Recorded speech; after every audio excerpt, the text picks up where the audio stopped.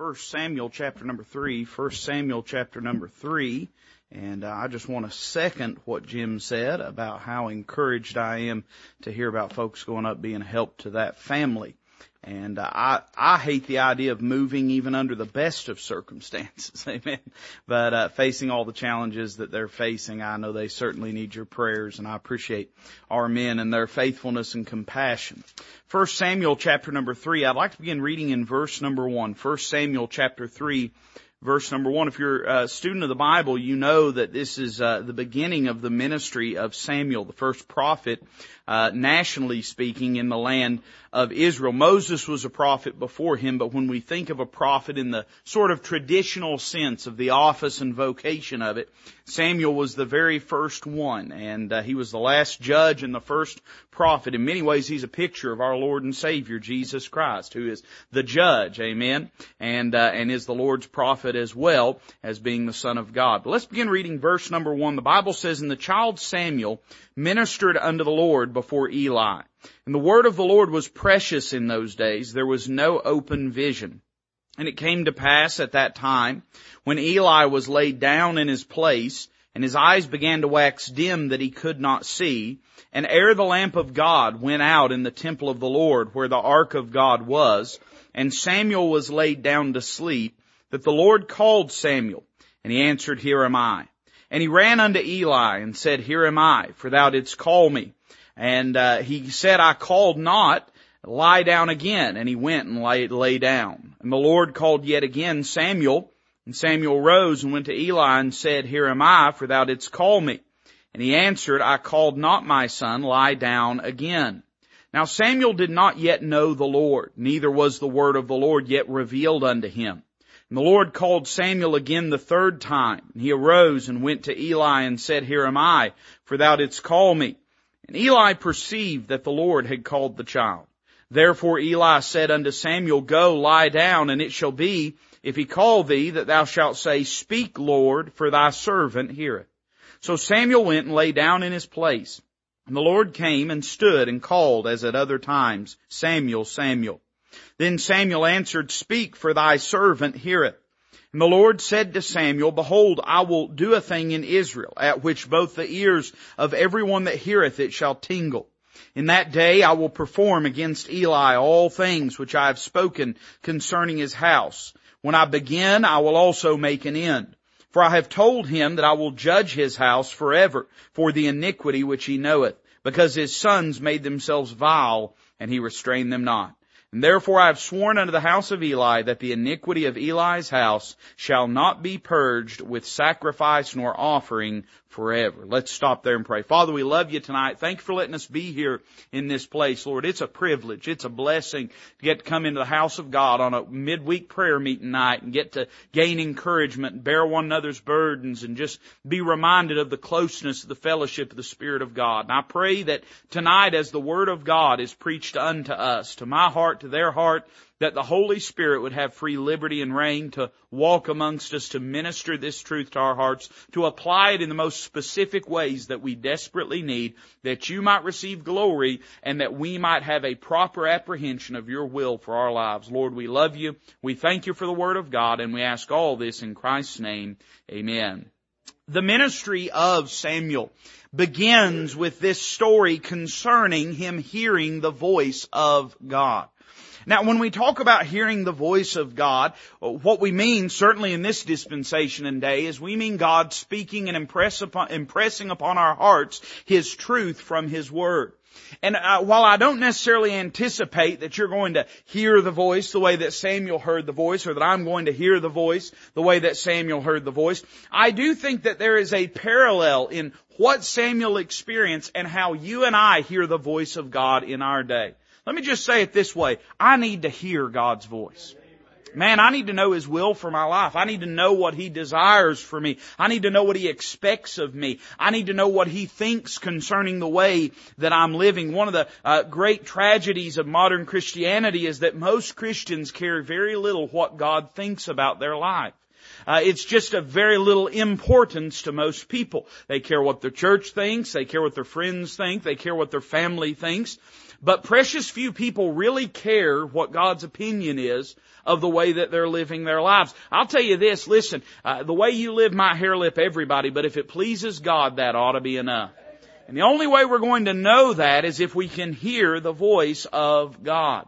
And Samuel's name, of course, means heard of God. Really, this sort of legacy of hearing the voice of God begins even before Samuel. It begins with his mother Hannah, who prayed and sought God's help in her barrenness, and God heard her prayer, and because of that she named him Samuel, heard of God. And let me just remind you of this, and this is just sort of a throwaway statement as we make our journey towards our message tonight. The best way for our children to hear the voice of God is for them to watch us as parents listen to the voice of God.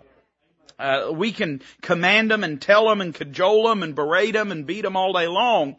But if we really want them to learn how to value the voice of God, they've got to see us live our lives with reverence, respect, and desire towards the voice of God. And so Samuel had been taught, even by his very name, that he ought to be listening for the voice of God, that he ought to be hearing the voice of God. And this opening story of his life, which, by the way, most people believe, and I'm glad they agree with me about this, that Samuel wrote the book of 1 Samuel. Amen. And as such, it's interesting that even he gives emphasis to it. He says, this is how that the work of God began in my life. Not with a miracle in the traditional sense of the word, but rather with the voice of God. The great things that God does in our life comes through us listening to the voice of God. I'm not saying God doesn't perform miracles. I've seen Him do it on a consistent basis. But I'll tell you this, you can live without miracles, but you can't live without His voice. You've got to be hearing the voice of God. And Samuel gives us a little bit of an understanding of what this experience is in the life of the believer. And I want you to notice a few simple thoughts, and then we'll be done tonight. Notice with me first off the context of God speaking in this passage. It's interesting the way that this chapter begins. It says, the child ministered unto the Lord before Eli, and the word of the Lord was precious in those days. There was no open vision. Now that may just seem like a simple boilerplate statement to just set us in a place and time, but oh, what a place and time it is. It is a significant moment in Israel's history. And let us just say it this way. It's a time when no one would have expected for Samuel to hear the voice of God. Think with me about this. Number one, it was a time of spiritual darkness when the voice of God was scorned. See, if you go just to the chapter prior to this, you're going to read about the wicked exploits of Eli, the high priest, his sons, Hophni and Phinehas. Later on, and we read it in our text, God condemns their behavior, and the Bible pulls no punches in describing how depraved their sin and their conduct was in that day. In other words, it was a time when even the spiritual leaders did not follow the truth of the Word of God as it had been revealed. You know, we're certainly living in a time of spiritual darkness. And I feel like sometimes we have a tendency to be a little melodramatic, but I don't think I'm being hyperbolic when I say this, that we are living at a time when darkness, spiritually speaking, is spreading across the face of this earth. A time when even those who should hear the voice, even if they know it, very often they don't care to regard it and to obey it. But you know, even during this time, God still could speak to folks. Sometimes we like to say, well, preacher, it's just so wicked out there. What can God do? God can speak to you. That's what God can do. He can deal with you in your life, your family, your kids, your home, your church. I've had people ask me before, preacher, do you believe that revival is possible in these days? And I believe it is. I do. I'm not a fatalist. I've not given up. I believe that the promises of God are still true. But I recognize this, irrespective of whether it is possible on a national level or a global level, and we could sit and argue, and I could throw a verse at you and you could throw a verse at me. I think we should all be able to agree that on a personal level, revival is abundantly possible. In other words, it can happen in my life. It can happen in this church. Hey, why would we have revival meetings if we weren't looking for God to move and to work? This isn't just an activity, something to put on a calendar to finish it out a little bit. We're having these meetings because we're desiring for God to do something in our midst. We wouldn't be doing this if we didn't believe that even in a time of spiritual darkness, when the voice of God is scorned, when society hates the truth of God, when even those who you would anticipate being the upholders of it are oftentimes doing the most damage to its testimony, even during those times God can still speak. So it was a time of spiritual darkness when the voice of God was scorned. But then I would say number two, it's a time of spiritual deafness when the voice of God is spurned. And you say, preacher, what do you mean? Well, do you remember what God says later on when He's talking about His judgment upon the house of Eli? He says in verse number 13, he says, I have told him that I will judge his house forever for the iniquity, notice this next phrase, which he knoweth, because his sons made themselves vile, and he restrained them not. So it's not just a time when men know the Word of God and flout it, but it's also a time when even those who proclaim fidelity to it, who say they love the Word of God. Eli was not a reprobate man. By all accounts, I think, the very fact that he had been the priest of the Lord for 90 years suggests that there was a personal level of holiness in his life that God had honored. But here when it comes to his kids, they're behaving vilely. That's the word that the Holy Ghost used. They made themselves vile. And God speaks to Eli. He gives him proper warning. He says, Eli, you must do something about your children. But nevertheless, Eli simply turns a deaf ear to what God says. I don't know which is sadder, those that are thumbing their nose at God's Word or those that are plugging their ears at it. Now, both of these things are a problem in the church today. There are some who want to live in all manner of iniquity and expect everybody to endorse it. But the bigger problem is those that endorse it through their own silence, who are unwilling to recognize sin and call it for what it is. And even in their own life, when God puts His finger, hey, don't you understand? God shines light in your life. You can't walk in darkness anymore. More is expected of you now. You are required to respond to it. Eli was required to respond, but he turned a deaf ear. There's a reason when God speaks in the book of Revelation, He says, he that hath ears to hear, let him hear. Now listen, we all got ears to hear. Some of us may hear better than others. I find I'm not even old yet and I can't hear the way that I used to, probably from all this screaming and hollering and everything, and probably a lot of loud music when I was a teenager too. But for whatever the reason, I find I can't hear the way I used to. But when God says he that hath ears to hear, He's not saying those that have the capability of hearing. He's saying those that have the willingness to hear. Because the great barrier, if we're to be real honest, it ain't that we're too dumb to understand. It ain't that we're too ignorant to hear Him. It's that very often we just simply don't like what He says. So we turn a deaf ear to it. It was a time of spiritual darkness when the voice of God is scorned. It was a time of spiritual deafness when the voice of God is spurned. But still God was speaking. But then notice this phrase in verse number 1. The Bible says the word of the Lord was precious in those days. There was no open vision. Let's say it this way. It was a time of spiritual deadness when the voice of God was scarce. There wasn't a lot of folks listening. There wasn't a lot that God could do in the nation at that time. The Bible over and over again gives us examples of how that our omnipotent God can be limited by our unbelief and disobedience. We find it in the Old Testament whenever the psalmist speaking of Israel's rebellion says they limited the Holy One of Israel. We find it in the New Testament when there was a place that Christ went to, and though He desired to work there, He could do there no mighty work save that He healed a few sick folk. And listen, if you think for 1 minute that God is doing everything that He in His heart would desire to do in your life, you're probably being naive. God wants to do much more in your life. But it's all predicated on our willingness to let Him. God wanted to work in this day, but there was no one to listen. There was no one to hear.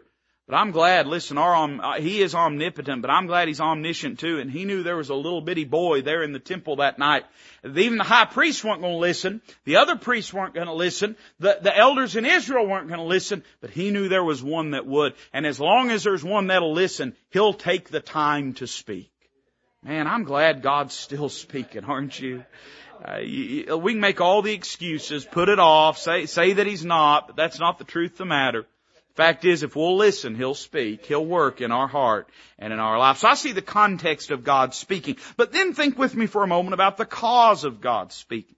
Why does God speak? Some folks speak because they like to hear themselves talk. Some folks speak because they don't like deadness in the air or in the conversation. Some folks talk because they're simply bored. But when God speaks, He always speaks with purpose.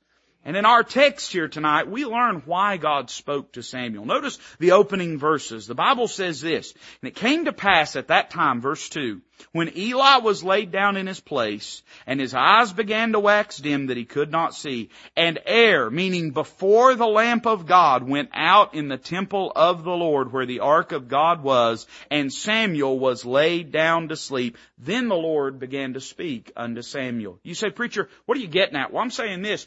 God looks down and He sees that no one's keeping watch. And the lamp that was supposed to never go out there in the Holy of Holies, it was beginning to dwindle. And God says, I cannot let that witness go out. I must speak so that someone is awake, so that someone is there to tend to that responsibility. Let me say it this way. You say, preacher, why is God speaking in these days? I'd say, number one, for the witness that was dwindling. God's not going to let that lamp go out.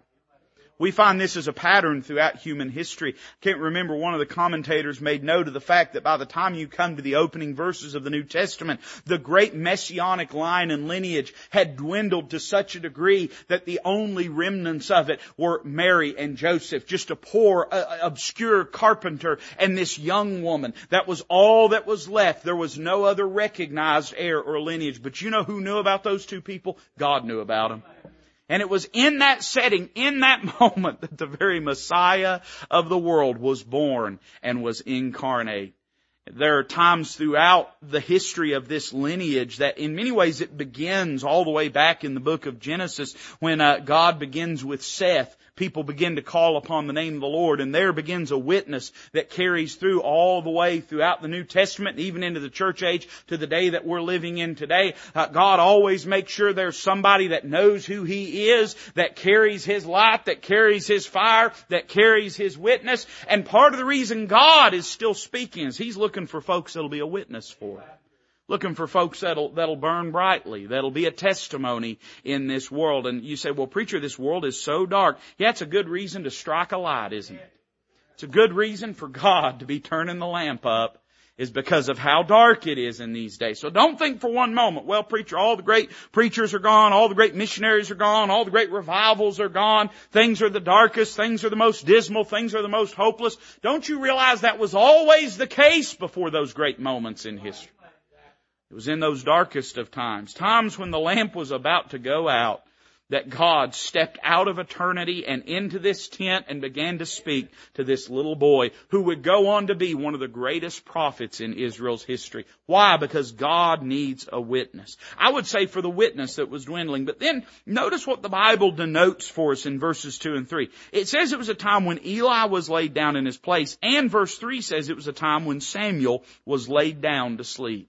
Now remember, part of the responsibility of these people in the temple is not only to attend to the various jobs, but it was also a scene and setting of worship. And I like to sort of think of it this way. You may snicker at this, but I think there's truth to what I'm about to say.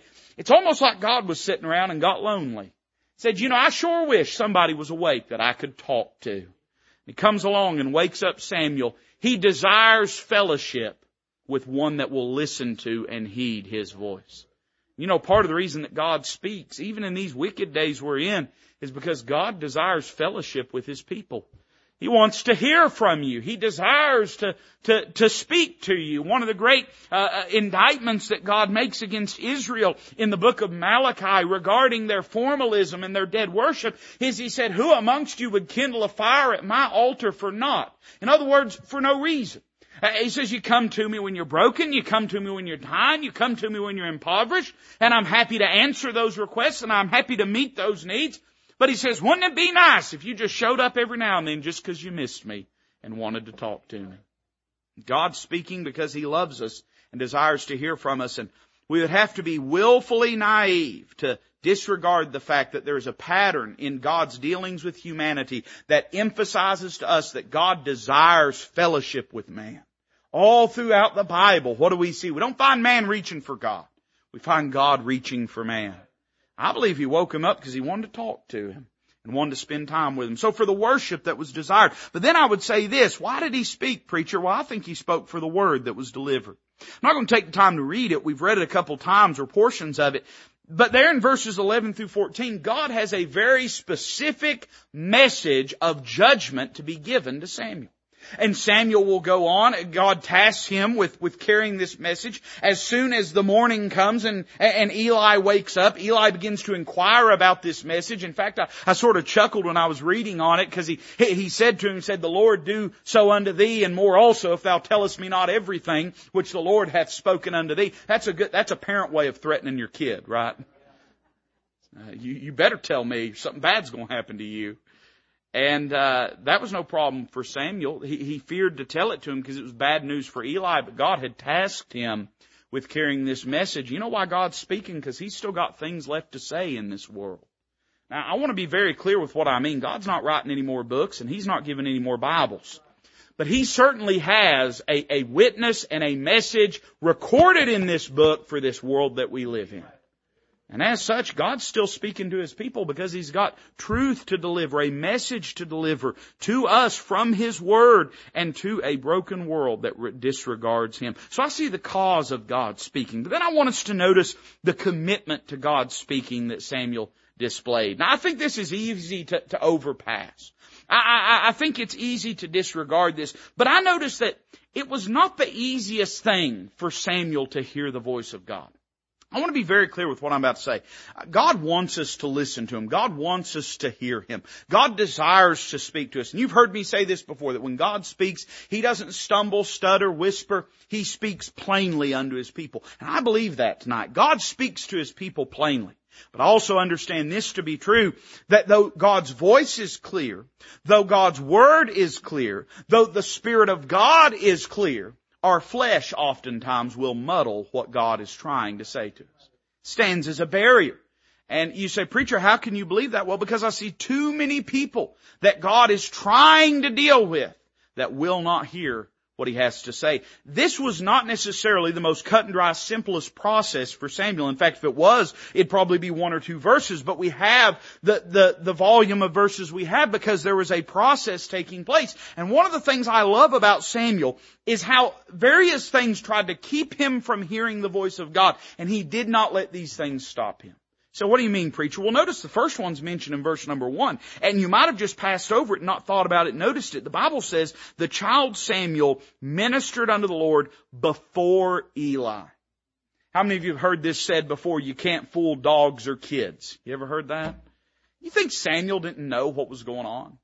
You think he wasn't aware of how Hophni and Phinehas were behaving? You think he wasn't aware that Eli was aware? I mean, all of the nation knew what Hophni and Phinehas were doing. And undoubtedly Samuel knew as well. And undoubtedly he knew that Eli knew. It would have been very easy. I'll tell you how I would have probably been. I'm just being, confession is good for the soul. I'm just being honest with you. I would have probably grown a little bit calloused. I would have probably got a little cynical. I would have probably said, why should I be worrying about the voice of God? Eli ain't listening to the voice of God. Why should I care about living right? These people ain't living right. These people are the authorities in my life. They're the ones that are supposed to be leading me and teaching me and guiding me. I've been entrusted to their care, and look at the way they're living. Why should I listen to the voice of God if they're not going to listen to it? I love about Samuel listening to it this way. He didn't let the failures of others stop him from listening to God's voice. We find that Eli plays an active part in him understanding and hearing the voice of God. And man, it would have been very easy to be tripped up by the mistakes and failures in the life of Eli and to say, I'm not going to listen to what he has to say. I'm not going to worry about what he has to say. He's a mess. He's a failure. And I'm not going to hear anything, any counsel, any advice that he gives me. But Samuel, he understood this point. What he needed didn't really come from Eli. It came from God. Let me just help you with something. I don't think I really have to say this, but I'm going to anyway. You've heard me say if you walk by a rock, you better kick it while you're there. You don't know when you'll pass back this way again. But the greatest way that you can get help in the house of God is to recognize that what you need don't come from me. It comes from this. There's going to be times I fail you. There's going to be times I frustrate you. There's going to be times I disappoint and annoy you, and sometimes all in one day.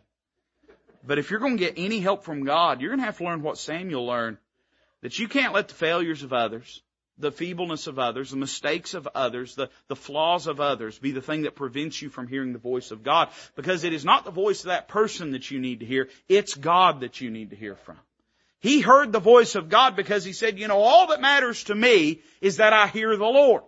And what Eli's doing is of no import to me. What Hophni and Phinehas are doing is of no import to me. All that matters to me is that I get my orders from God. That's the only thing that matters. I love how he didn't let the failures of others stop it. And then verse 7 is amazing. Verse 7 says this, Now Samuel did not yet know the Lord, neither was the word of the Lord yet revealed unto him. This is amazing, and I want to be very clear in what I'm about to say.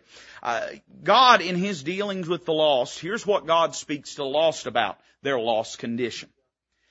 Samuel's situation is certainly unique. And Samuel, what it means when it says that he did not yet know the Lord, neither was the word of the Lord yet revealed unto him, what it seems to signify to me is that as a young child, he had not yet encountered or experienced a personal, intimate relationship with the Lord, and God had not called him into the office of a prophet and disclosed the word of God unto him by revelation yet. And certainly there are vast differences between Samuel's situation today and the situation we are in this dispensation of grace. But I do think there is a similarity here as well. I do think there is a truth that we ought to pick up on.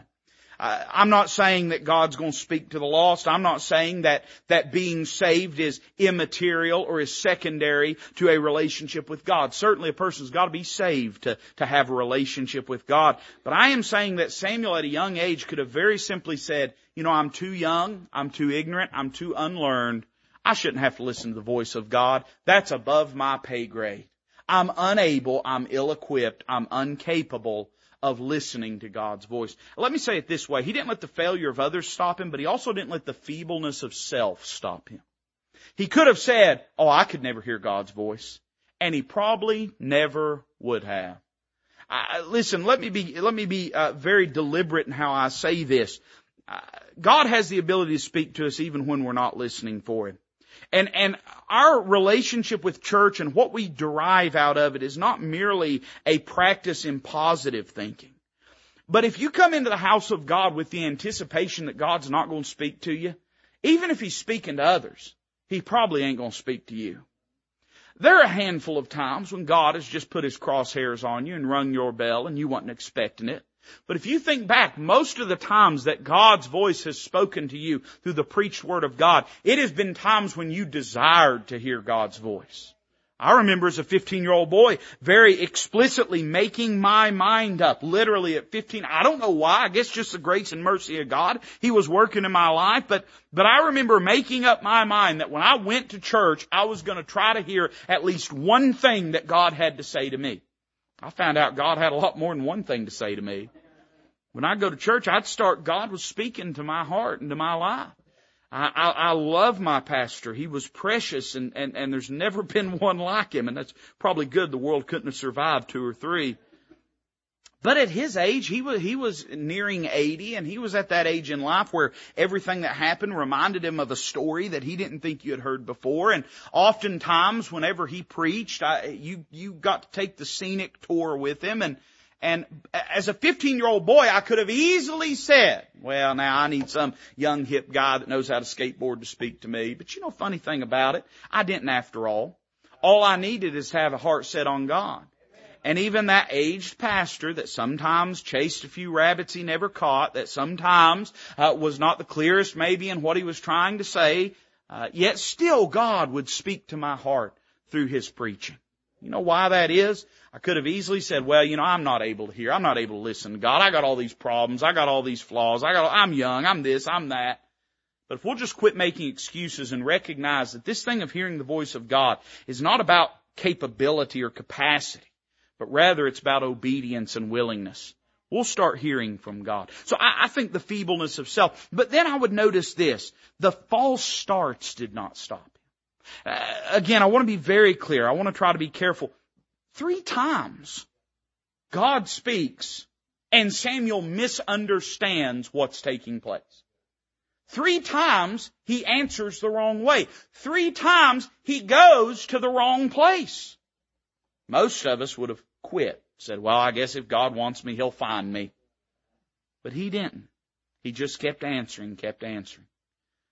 Now, it's not a matter, again, of being attuned to God or having some kind of spiritual third eye or superpower. Sometimes God's developing us through the process, just as He did with Samuel.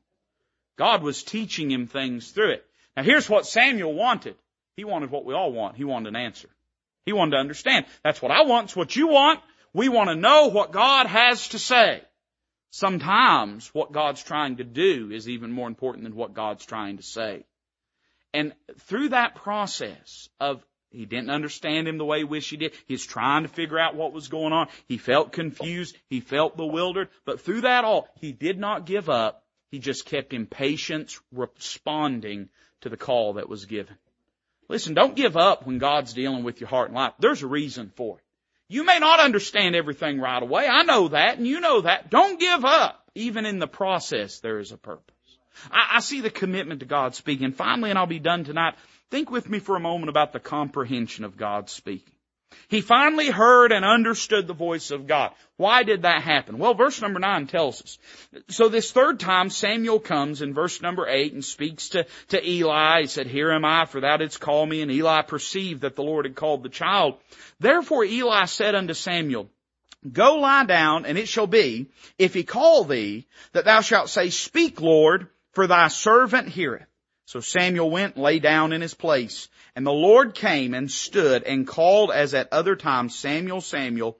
Then Samuel answered, "Speak, for thy servant heareth." Notice how the Bible emphasizes that the Lord did what He had done as at other times. Wasn't the Lord was incorrect or unclear in His speaking.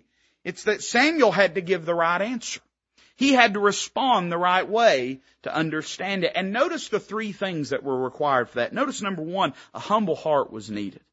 The Bible says, Eli said unto Samuel. I don't want to belabor this because I already mentioned it. I already denoted it. But just suffice it to say that most of us would have said, excuse me, Eli, I don't want any advice from you about how to listen to God. We would have said, you got enough problems in your own life, Eli, without you trying to tell me. But you see, when a man desires to hear the voice of God enough, he's going to listen to whatever biblical counsel is given him, irrespective of what the source or setting of it might be. He had to humble himself and be willing to recognize that something within his response was incorrect. And Eli, regardless of whatever problems he may have had, if he could give him the right answer, he had to be willing to hear it. All of this bespeaks to us having a humble heart. A great many of us don't hear the voice of God because we respond like a teenager does. I know, God. I know. Isn't it amazing how much you knew when you were 17? I know. I don't think the whole year from between 16 and I turned, the whole year that I was 17, I'm not sure there was anything I didn't know. I know. And you know what God will say? God will say what your parents probably said. All right, sounds like you're okay. Sounds like you know everything. Takes a humble heart to hear His voice. But then notice this. I like how it says at verse 9. Here's what He tells him. "Go lie down, and it shall be if He call thee, thou shalt say, Speak, Lord, for thy servant heareth." So Samuel went and lay down. Notice these 3 words, in his place. He had to be in his place if he wanted to hear the voice of God. You say, "Preacher, I don't know it." Well, notice what verse 10 says. The Lord came and stood. So there was a place God was speaking at. And if Samuel wanted to hear His voice, he had to be in the right place. He wasn't just going to show up wherever Samuel was. He came to this same place 3 times prior. Eli says, "You better go back and get in your place or you'll miss Him when He speaks." I don't want to, it's a Wednesday night. I already feel good. You know, I don't want to end the service this way. But that's all right. We'll just all pretend I'm talking about all them other people. That'll make us all feel better. It's amazing how little church people get that ain't in church. It's amazing, you know. I've had people throughout the years. that have criticized and said, well, there ain't nothing going on down at that church. God ain't working. They'll hear about revivals, in other places, and they'll see it on the YouTube and see it on Facebook. Say, oh man, you won't believe what God's doing down at this place and that place. And I'll have people say, preacher, I just wish God do that at our place. And oftentimes the people that say that, they don't even show up. God could be doing it at this place. They wouldn't know it. Listen, we could be having a county fair every week. They wouldn't know. We could have Ferris wheel out in the parking lot. They wouldn't know nothing about it. It's amazing how little help you get at church when you ain't at church, and how little your opinion of church will be when you're not there. You got to be in your place. You got to be where God's speaking. Oh, preacher, God can speak to me at the golf course. Probably not. I mean, he can hold the sun back in its course. He can do anything. But will he? He said, preacher, you don't understand. No, I'm saying this. If Samuel wanted to hear the voice of God, he had to be in the place that God was speaking. And that place for Samuel, you know where it was? In his place, where he belonged. I see that there had to be the proper place. But then notice this. There had to be the right response. The Bible says the Lord came and stood and called as at other times, Samuel, Samuel. Then Samuel answered, speak, for thy servant heareth. This materially is the only thing that really changes between the prior 3 times and this. This is the only thing. All the other times, God shows up, calls out Samuel. Samuel answers. All 3 times. But on this 4th, here's what happens. He responds in a different way. And think about, lay beside each other these 2 responses. The first one is, here am I. What does that denote? Now, Isaiah uses that language in Isaiah chapter number 6, but it's followed by a statement. You remember the Lord says, whom shall I send? And Isaiah says, here am I, Lord, send me. But here, all that Samuel says is, here am I. Here's what's implied by it. I don't need anything, but if you need something, I'm right here. It implies the notion, not of offering oneself up in service even, certainly not in desiring a fellowship, but it is simply almost a curt, and I'm sure Samuel didn't mean it this way, but it's almost a curt response. Here I am. What does that mean? Are you really saying anything to God when that's your answer? Notice the correct answer. Speak, Lord, for thy servant heareth. Why would a servant answer that way? What is being implied there? Well, Lord, I'm a servant, so I need to know what your wishes are. Lord, I'm a servant, so I need to know what my responsibility is. Lord, I'm a servant, so I need guidance. I'm a servant, so I need instruction. I'm a servant, so I need a task. Speak, Lord, for thy servant heareth. Now you might say, well, preacher, you're splitting hairs. God responded to the one and he didn't respond to the other. What was the difference here? The right response is one that denotes and appreciates and embraces the fact that we need his voice far more than he needs our ears. Until we realize this, as long as we think we're doing God a favor by listening to him, we're not going to hear the voice of God. Only when we recognize that it's a blessing, a boon, and a grace of God for him to speak to us. Remember how this whole thing begins. It says the word of the Lord was precious. Was precious. I wonder if the word of the Lord is precious to us. I know that it is indeed precious, but I wonder if it's precious to us. There are a great many things in this world that hold deep, abiding value. The only problem is this world doesn't value it. And then there are all sorts of things that this world values that have absolutely no currency and no weight with God. You say, preacher, why did God speak this last time? Well, he gave the right response, and the right response was, Lord, I'm your servant, and I need to hear your word. It's not just I desire it. It's not just that it'd be a good thing if it happened, but I am in need of hearing your voice. And until you need to hear his voice, it's part of the reason. Think back to your life. The times when God spoke most clearly to you were times when you needed him. Right? Can I ask you this question? When don't you need him? So when wouldn't he speak to you if you only appreciated and apprehended your great need of him on a daily basis? We could all give testimonies where we'd say, well, preacher, there's this time my kid was sick, we was in the hospital, and I didn't know what was going to happen. I prayed, I said, God, I need you. And He spoke to my heart and comforted me. Times, preacher, my wife was sick and I prayed and I asked God to intervene and boy, I told Him how much I needed Him and He spoke to me. Truth is, you need Him as much on your best day as you do on your worst day. And if He spoke when you needed Him then, don't you think He'd speak when you need Him now? The only difference is whether or not you realize how desperately you need Him. I see the right response. Here's what I think. I think God wants to speak. I think we have to be willing to hear Him speak. And I think we have to want Him to speak. But if we do, I have every scriptural authority to be able to say, God's still speaking to His people. I hope we'll listen in our hearts tonight. Father, I pray that You'd bless this invitation. I pray, Lord, that You'd be glorified in it. And I pray that Your people would grow serious about their walk with You, their relationship with You, their desperate need to hear from You, Lord, and that we would surrender ourselves more unto You tonight. Lord, we love You. We ask it in Christ's name with our